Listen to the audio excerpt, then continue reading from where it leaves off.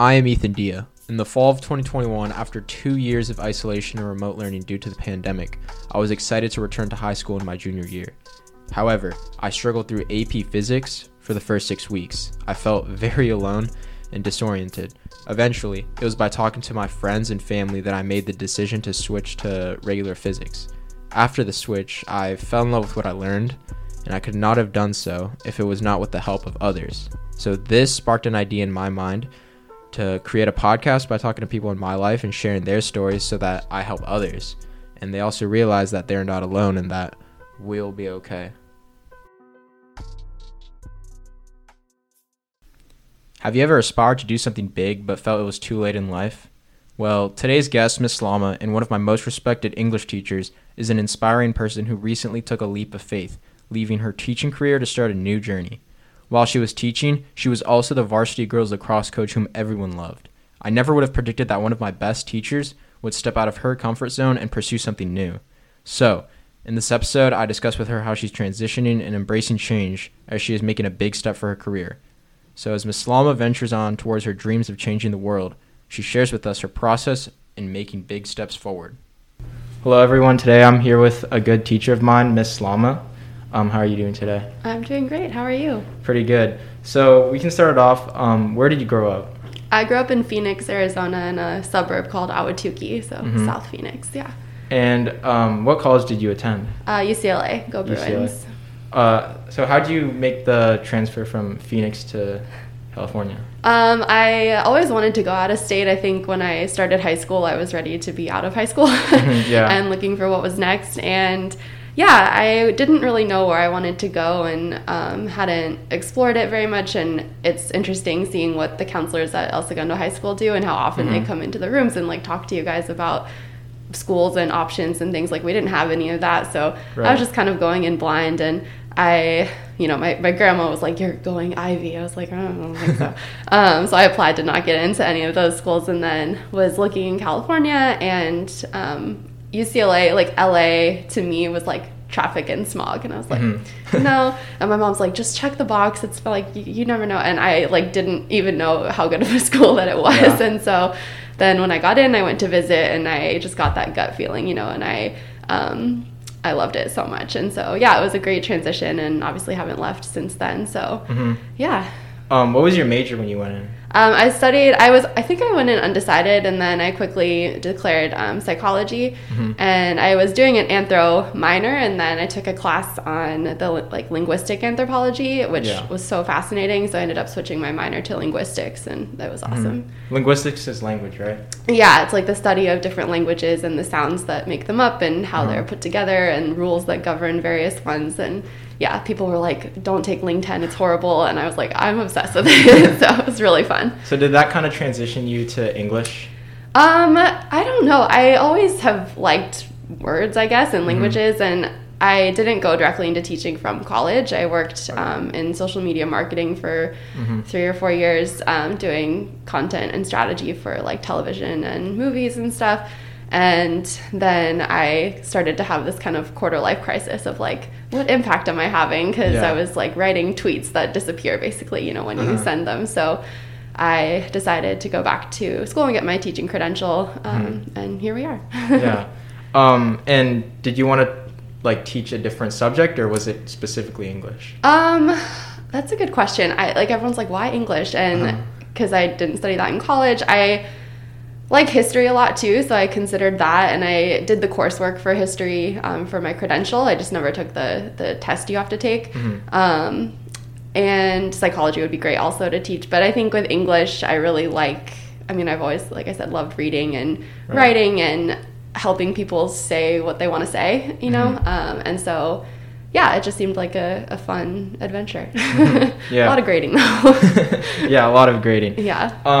So you're also the varsity girls lacrosse team, right? Yes. Or the coach? The coach, yeah. How'd you start that? Did you play lacrosse in college? I started in high school. So I grew up playing soccer, and I played that my whole life. And then in high school, I ended up running cross country one year to kind of stay in shape for soccer, and then met some girls that also played lacrosse. And so cross country was fall, soccer was winter, and lacrosse was spring. And so I kind of just dove into all three and ended up really liking lacrosse a lot. And my team was really fun and everyone was really nice. And then when I got to UCLA, I played for the club team there, and we're actually having our 10-year reunion this upcoming weekend. So that's cool. Can't believe I've been that long out of college, but I'm excited. Like, it's been really fun to stay close with all of the girls from the team. And then I actually got connected to El Segundo High School in general through former teammates from lacrosse, because I had 2 teammates that were teachers and coaching the lacrosse team who were both leaving. And so the school was like, we're looking for an English teacher and also a lacrosse coach. And I was like, that's me. That's perfect. Yeah. Yeah, so it's been really great. And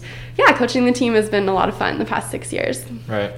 So I know English has a lot of grading. You are by far the first person to grade something and then like give comments and stuff like that. And also being a lacrosse coach. So how do you balance like everything? Not well.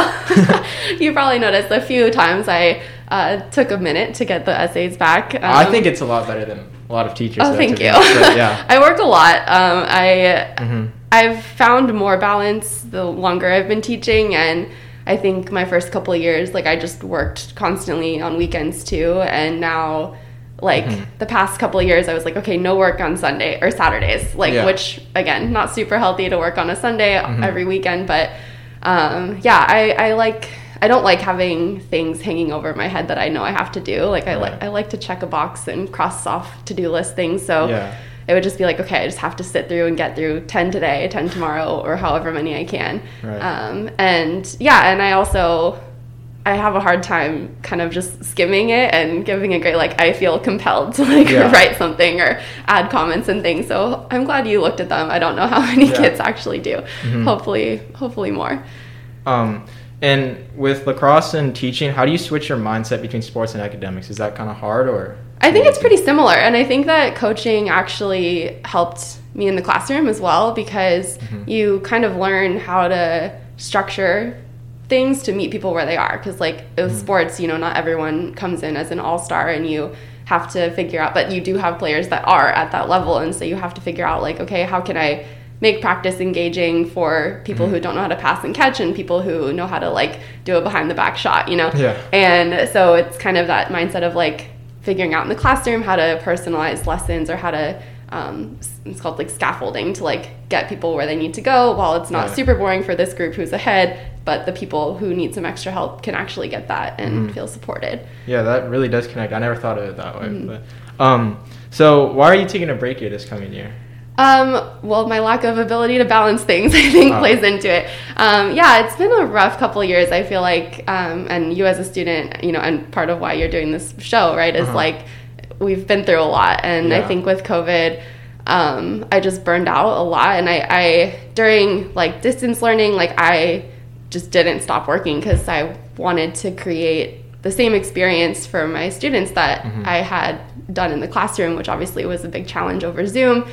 And after that year, I thought about taking the break, and then I was like, no, next year when the kids come back, it'll be better. But it felt harder somehow, because I feel like everyone just kind of was having a hard time. And so, and I felt there was kind of like a disengagement, and it was really hard to, like, give a lot of energy. And I felt like I wasn't able to bring as much as I had been in years past.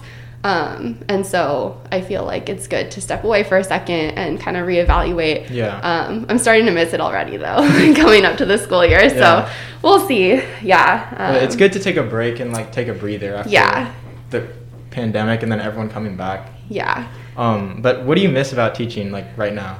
I mean, you guys, like, I get, like, sad thinking about not seeing the kids, like, I keep calling you kids, you're young adults, students every day, and I feel like I have a good connection with a lot of you guys, and so, it'll be sad, and, like, I don't know, you all are just so weird and funny to, like, just catch, like, random comments here and there, and I feel like, I don't know, you can tell me otherwise, but, like, I feel like my classroom space, like, I try to make it so it's for everyone, and, like, I feel sad that, like, that won't be there, and like I like that kind of unity and inclusiveness that's there.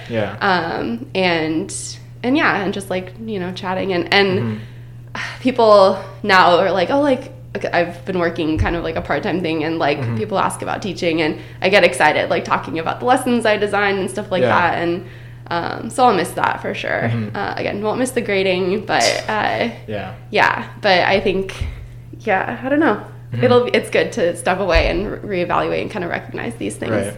So after your year break, do you think you'll obviously, or maybe not, but maybe not come back to full-time teaching, but do you think you'd maybe tutor or do something kind of like that? Yeah, that's what I've been kind of thinking about, because I feel pulled back to the classroom, but I don't want 5 classes. Like, that's just so much. And especially last year, having 4 11s back to back, I was like, by 6th period, I was like, what have I said to who and what's going on? So I feel like I want to do like 3 classes, and then if possible do like another role that's like either like a teacher coach kind of role, like instructional coaching, or working like with tech in some capacity, because I think I'm good at that. And I feel like that would help me a lot with that balance that has been missing. Got it. So what do you want to do in the future? I mean, we talked about teaching, but as of right now, this break year or even after this year? I don't know. I think that's the question I'm hoping to answer, and you know, maybe I'll be back to to tell you more about when I figure that out. But I think that in this so far this summer, like looking for what's next, I've found it's really important to me to like do something that matters or like has an impact, I guess. Like right now I'm working basically like a reception kind of job, and it's like not what I want to be doing. And so it's nice to have like a paycheck and not have to stress about like finding a job or whatever, but I feel, I don't know, like I want to do something that makes a difference, which you know, I think everybody does, but maybe not. But so whether that's in the classroom or in some other capacity that's just helping people, I think that is what I want to do. I think it's great that you realize that like you're burnt out and you're taking a career change, because my dad actually did that. He wanted to be a marine biologist, and then he switched to accounting during college. And I think like many people sometimes think that, like, for example, I want to major in finance, but then sometimes I'm like, what about computer science? Like, why didn't I take kind of like science courses in high school? But I think it's really good to reevaluate and just see your options and do it. But, and that's kind of what I was hoping to model for you all too, is like you can do that, and I want to kind of like empower people to have that option, and I'm fortunate to be in a position that I can take that break, you know, and but it's also too like you guys are making so many big choices or what feel like really big decisions right now, but like it'll be okay, like whatever you decide, and like it's not permanent, and you can always change your mind or you can change course and figure things out. And my mom was similar to your dad. Like, she worked in tech sales for years, and then when I was in middle school, she's like, I'm gonna be a chef. So, you know, and she went back and did that. Now she's doing that. And so that's cool. It's important to see that and have that example, and then also to recognize that you can do that too. Right. Well, it was great having you today. Thank you for coming on. Thanks for having me. I think it was a really good talk for the people that want to switch or are thinking about switching just because of stuff that's going on. And hope to see you back on the show soon. Yeah, I'd be happy to come back. Thanks, Ethan. Thank you. That wraps it up for today on the We'll Be Okay podcast. I hope you enjoyed listening and learned something from today's guest. Remember, be strong, be patient, and we'll be okay. If you liked the episode or think it can help someone, please subscribe and share with others. Thank you for tuning in, and see you in the next episode.